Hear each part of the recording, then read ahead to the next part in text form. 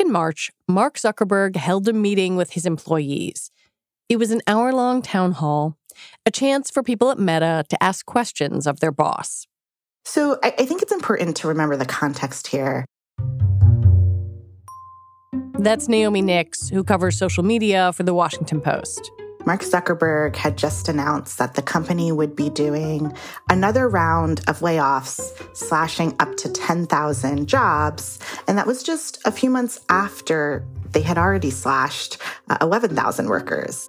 So employees were understandably anxious. And so was Zuckerberg, according to Naomi's reporting. He's getting a lot of questions from employees that are essentially, asking him, how can we trust you? How can we trust your leadership after multiple rounds of layoffs? And Mark had a kind of answer. He essentially said, look, that's a fair question. I completely understand why you're asking that question. Ultimately, I think the plan that the company has in place to, become more efficient and eventually more successful as a business will make this a better place to work. What does it tell you about him, or maybe I guess the moment that the company is in, that he said, yeah, that's a fair question? It was a pretty remarkable moment. And, I talked to employees after that. And they talked about how it feels like a different company than the one that they had joined. According to Naomi's sources, Zuckerberg didn't sound like the confident version of himself that is the stuff of Silicon Valley myth. The whole Harvard dropout starts a wildly successful company from his dorm room shtick. The move fast and break things guy. He was cautious and reserved. He wasn't really talking a lot about vision in that moment. He was just trying to reassure his staff, hey, look, it's going to be tough for a while, but we'll get through it.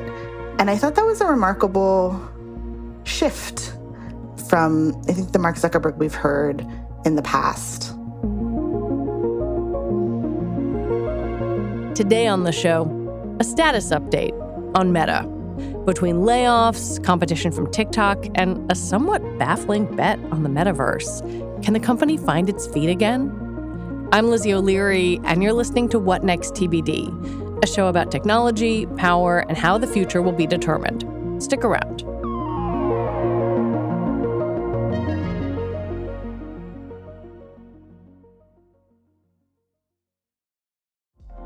Apple Card is the perfect cashback rewards credit card. You earn up to 3% daily cash on every purchase every day. That's 3% on your favorite products at Apple, 2% on all other Apple Card with Apple Pay purchases, and 1% on anything you buy with your titanium Apple Card or virtual card number. Visit apple.co/card calculator to see how much you can earn. Apple Card issued by Goldman Sachs Bank, USA, Salt Lake City branch. Subject to credit approval. Terms apply. It's worth making a distinction right up front between Meta, the parent company, and Facebook, the social media app. So when Naomi and I say Facebook in this episode, that's what we mean. The actual social network, which is still Meta's core product. For years, Facebook had grown like gangbusters. Almost 3 billion people use it all around the world. Meta's other products, like WhatsApp and Instagram, both have billions of users as well. But in the past few years, growth hasn't been as explosive, and Meta, the company, faced challenges on multiple fronts. I'm curious when you started to see and think about the fortunes of Meta, the parent company here, shifting. Like when did that start to feel, I don't know, a little shakier? I would say it's fall 2021. Apple had introduced new privacy rules that essentially hurt targeted advertising. People probably remember getting a lot of messages popping up on their phone that said, do you want this app to track you? And a lot of people said, no way. And that hurt Meta's ability to offer retailers targeted advertising.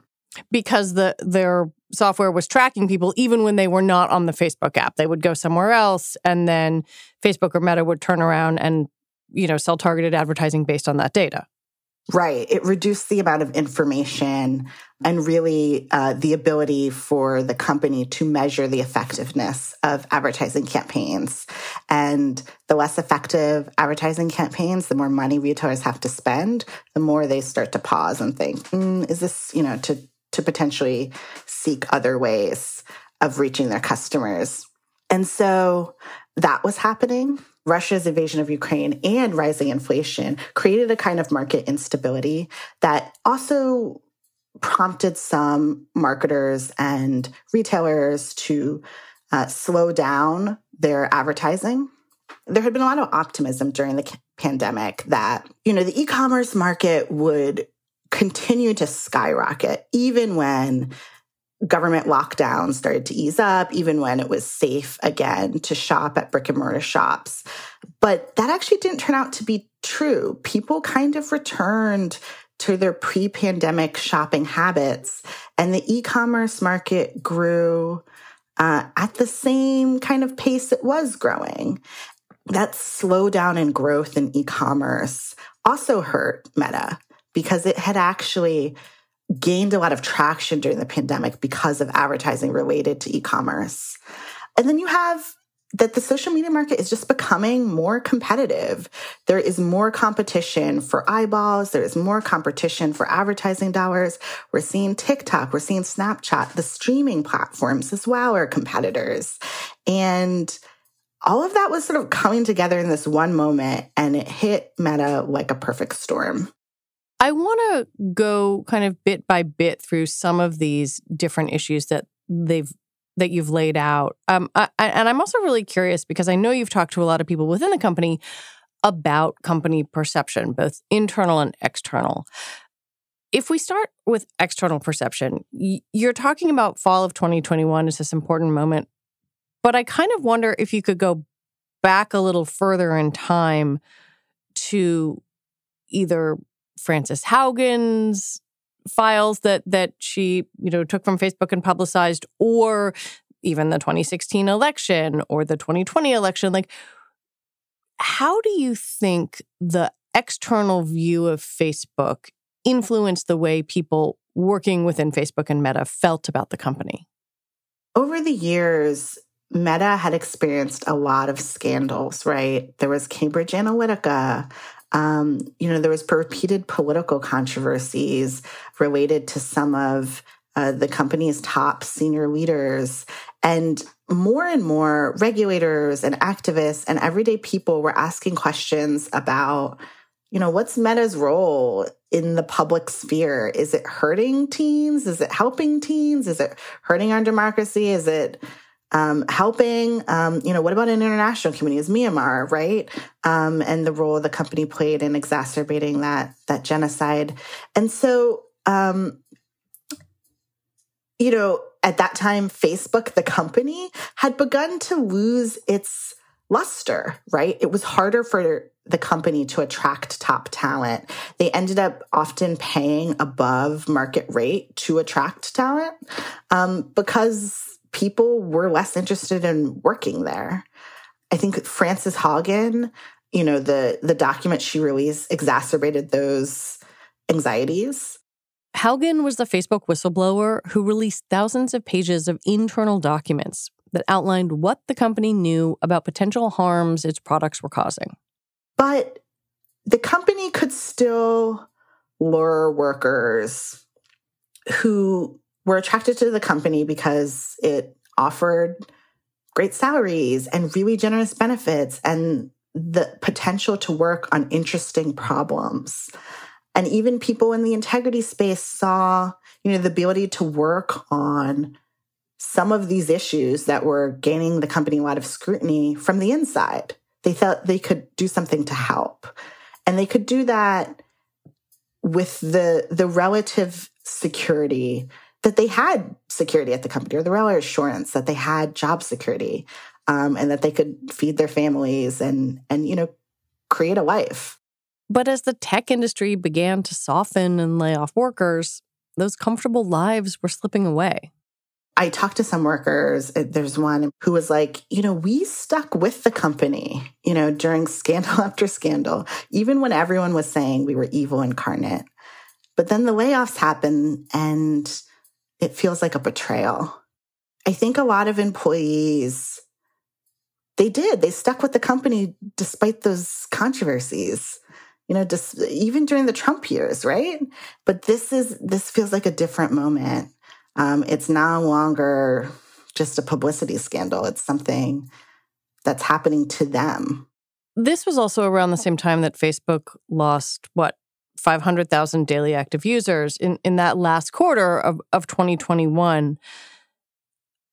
I wonder what that says about their core business model, right? The actual social network. Yes, great point.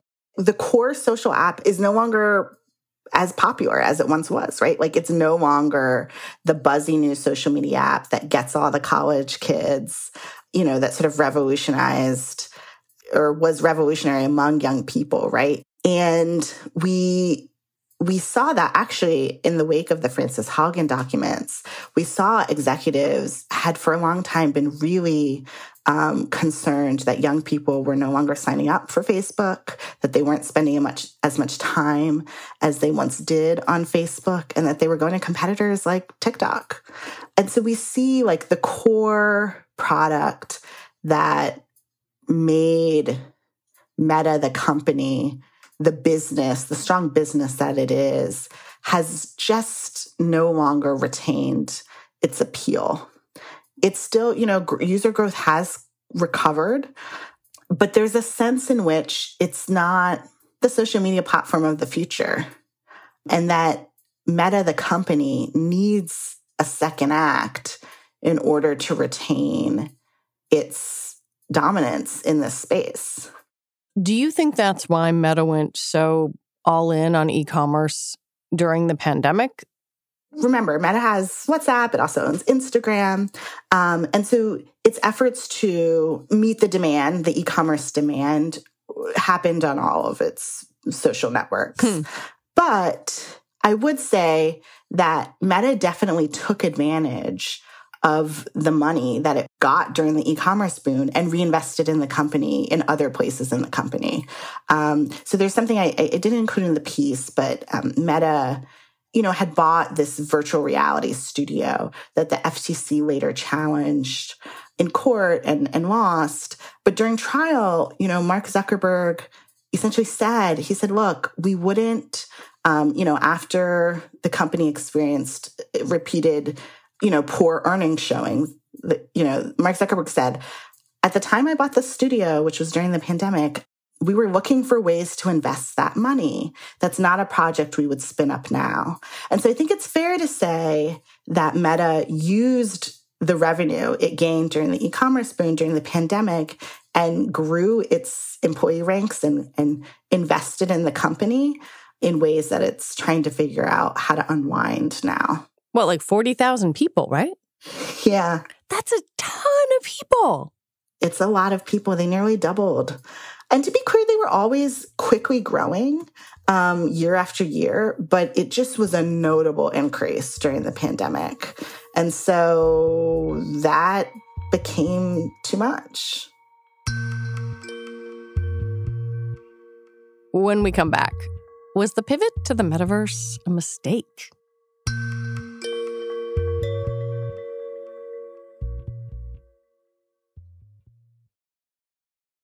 This episode is brought to you by Progressive Insurance. Hey, listeners, whether you love true crime or comedies, celebrity interviews, news, or even motivational speakers, you call the shots on what's in your podcast queue, right? And guess what? Now you can call the shots on your auto insurance, too. Enter the Name Your Price tool from Progressive. The Name Your Price tool puts you in charge of your auto insurance by working just the way it sounds. You tell Progressive how much you want to pay for car insurance. Then they'll show you a variety of coverages that fit within your budget, giving you options. Now, that's something you'll want to press play on. It's easy to start a quote, and you'll be able to choose the best option for you fast. It's just one of the many ways you can save with Progressive Insurance. Quote today at Progressive.com to try the Name Your Price tool for yourself and join over 28 million drivers who trust Progressive. Progressive Casualty Insurance Company and Affiliates. Price and coverage match limited by state law. Let's talk about the metaverse. They changed their name to Meta at this same period of time, fall 2021, spent billions of dollars on hardware and software.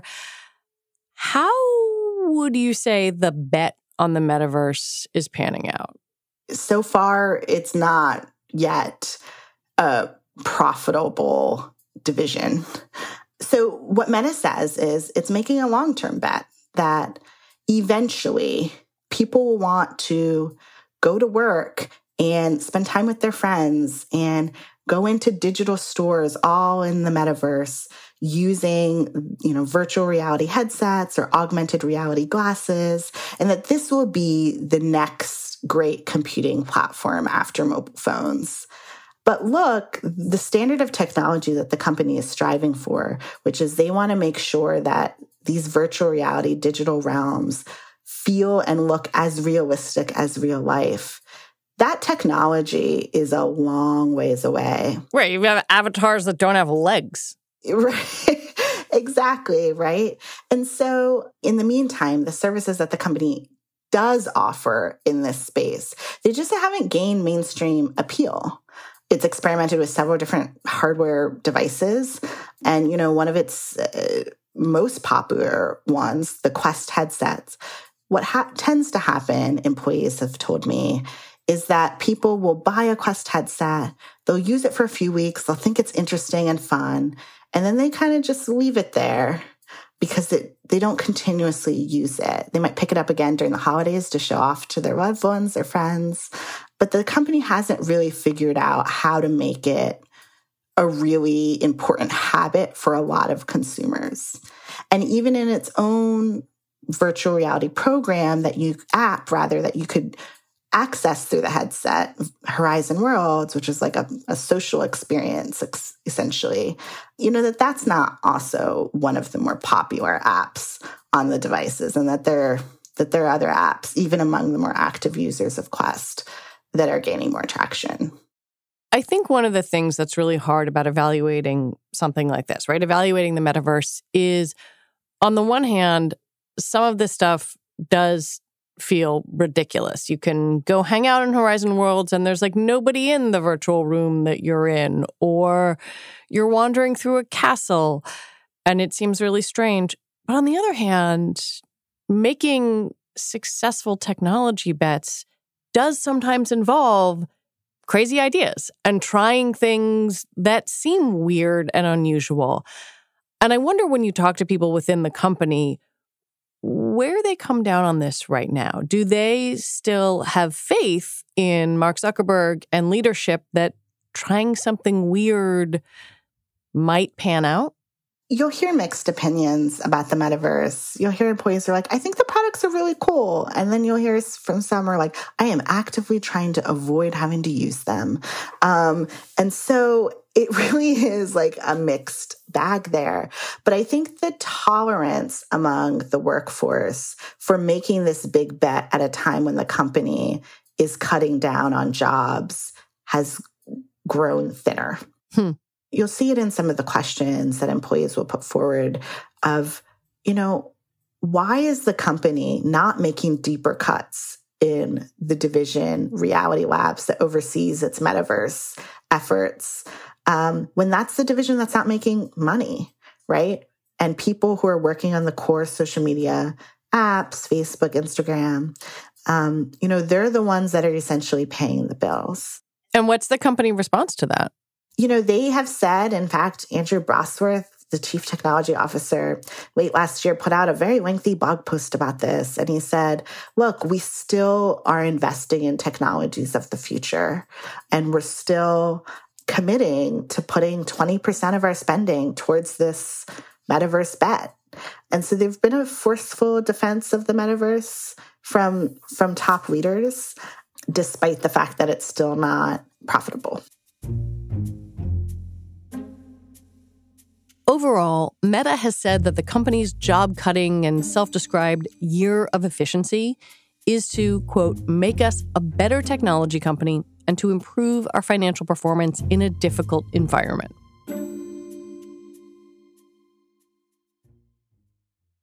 Let's say Meta makes a bet that doesn't work out, whether it's in VR or their portal device or something else like that. Like, how do they respond to that? Are they willing to say, like, this didn't work for us, we're scrapping it and move it on? Well, I think we're starting to see that more and more, but it wasn't always the case, right? So if you look inside Meta's VR division, Reality Labs, for instance, they had invested in a video calling device line called Portal. And it had been really clear for quite some while that Portal was missing its sales targets, that its user engagement metrics were not going well. But the company kind of kept clinging on. They tried to reinvent it as a remote work device for businesses and corporate workers. And people would just kind of say, look, this is a great project. You know, grandmothers can call their grandchildren and have story time. And the promise of the product seems so there. But it wasn't always tethered to reality. And I heard a lot of people, even people who would be critical of Mark Zuckerberg, even people who would be critical of the workforce cuts that the company was making, would often admit that there were inefficiencies at Meta. They would often say that there are places that could probably be trimmed, even if they were mad at the company for the way the process happened. And Reality Labs division, the metaverse bet, was no exception to that. It's hard to have a Silicon Valley related conversation right now without talking about AI. What is Meta doing in terms of AI? What are they focused on? How do they think about it? Well, look, Meta has long invested in AI, right? Like, AI is what powers its newsfeed. AI is what powers its content moderation tools, its monetization, its advertising, business. And so the company has long invested in artificial intelligence. It also has a lab that has also invested in large language models and generative AI, and continuously publishes a lot of papers about artificial intelligence and generative AI, and has even put out its own bot.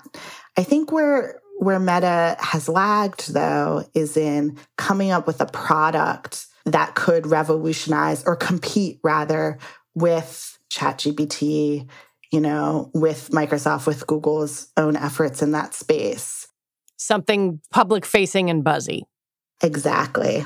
And we'll probably see that from Meta, maybe not specifically those types of products, but the company has said you should expect to see generative AI products from us.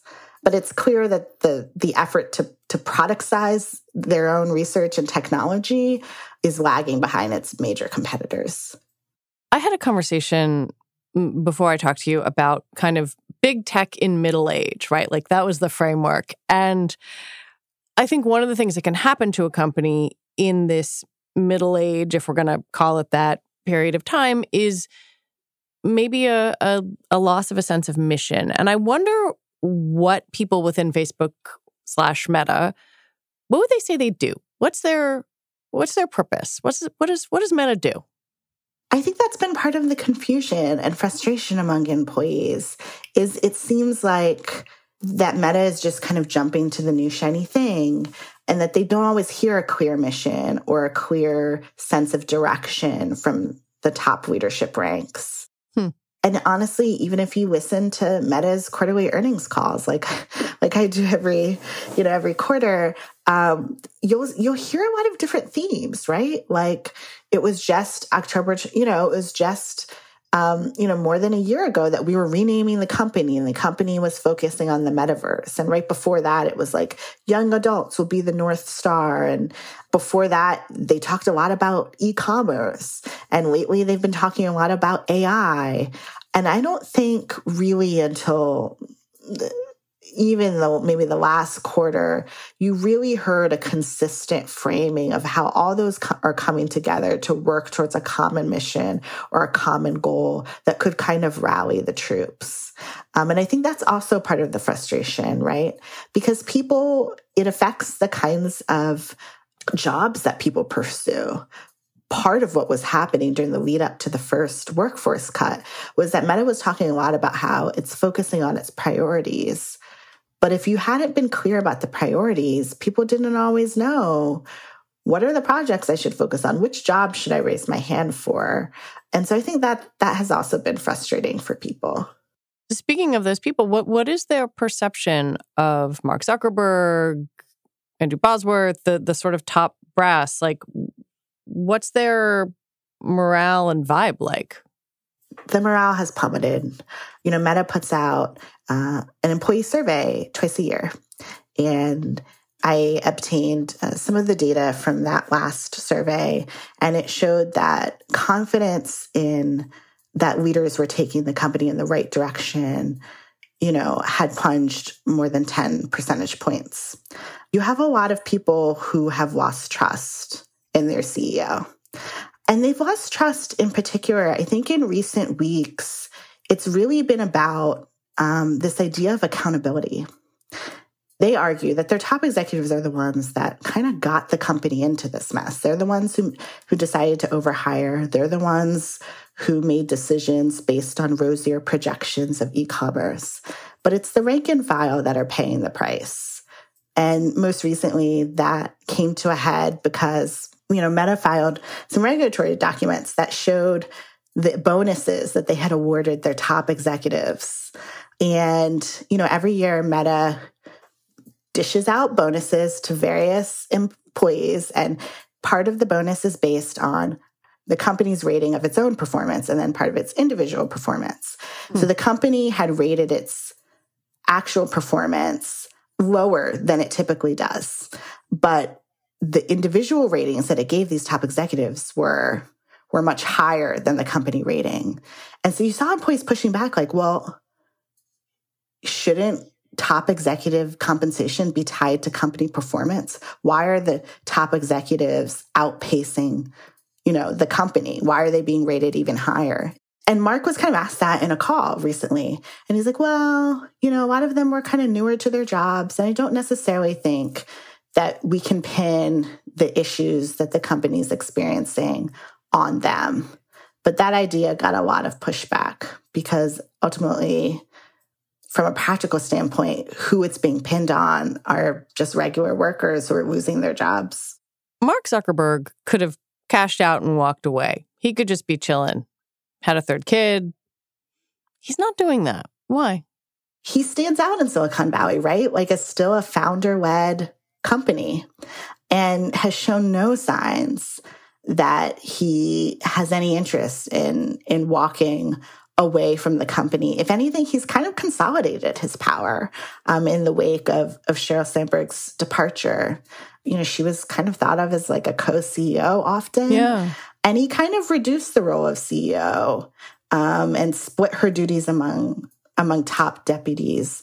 And so we see a Mark Zuckerberg, as he's kind of maturing, or rather overseeing this maturing company, retain his power. He's been involved in the cuts, even while he was taking like a reduced schedule because of the birth of his third child. We get the sense that Mark still cares about being an innovator. And more, if you see like his public commentary, has been focused on selling the company as the space that's continuing to come up with new products, that's continuing to seek to transform human communication. And we get the sense that this is a leader who doesn't want to give up that mantle yet. He's still pretty young, right? He doesn't have the side projects that Jeff Bezos did with his investment in the space arena.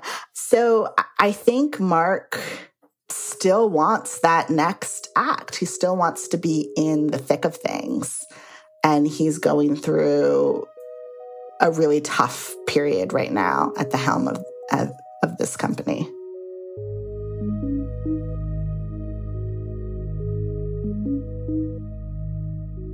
Naomi Nix, thank you so much for your reporting and for talking with me today. Thanks for having me. Naomi Nix is a tech reporter for The Washington Post. And that is it for our show today. What Next TBD is produced by Evan Campbell. Our show is edited by Jonathan Fisher. Alicia Montgomery is Vice President of Audio for Slate. TBD is part of the larger What Next family. And we're also part of Future Tense, a partnership of Slate, Arizona State University, and New America. And if you're a fan of the show, I have a request for you. Become a Slate Plus member. Just head on over to slate.com/whatnextplus to sign up. You'll get all your Slate podcasts ad-free. All right, we'll be back next week with more episodes. I'm Lizzie O'Leary. Thanks for listening.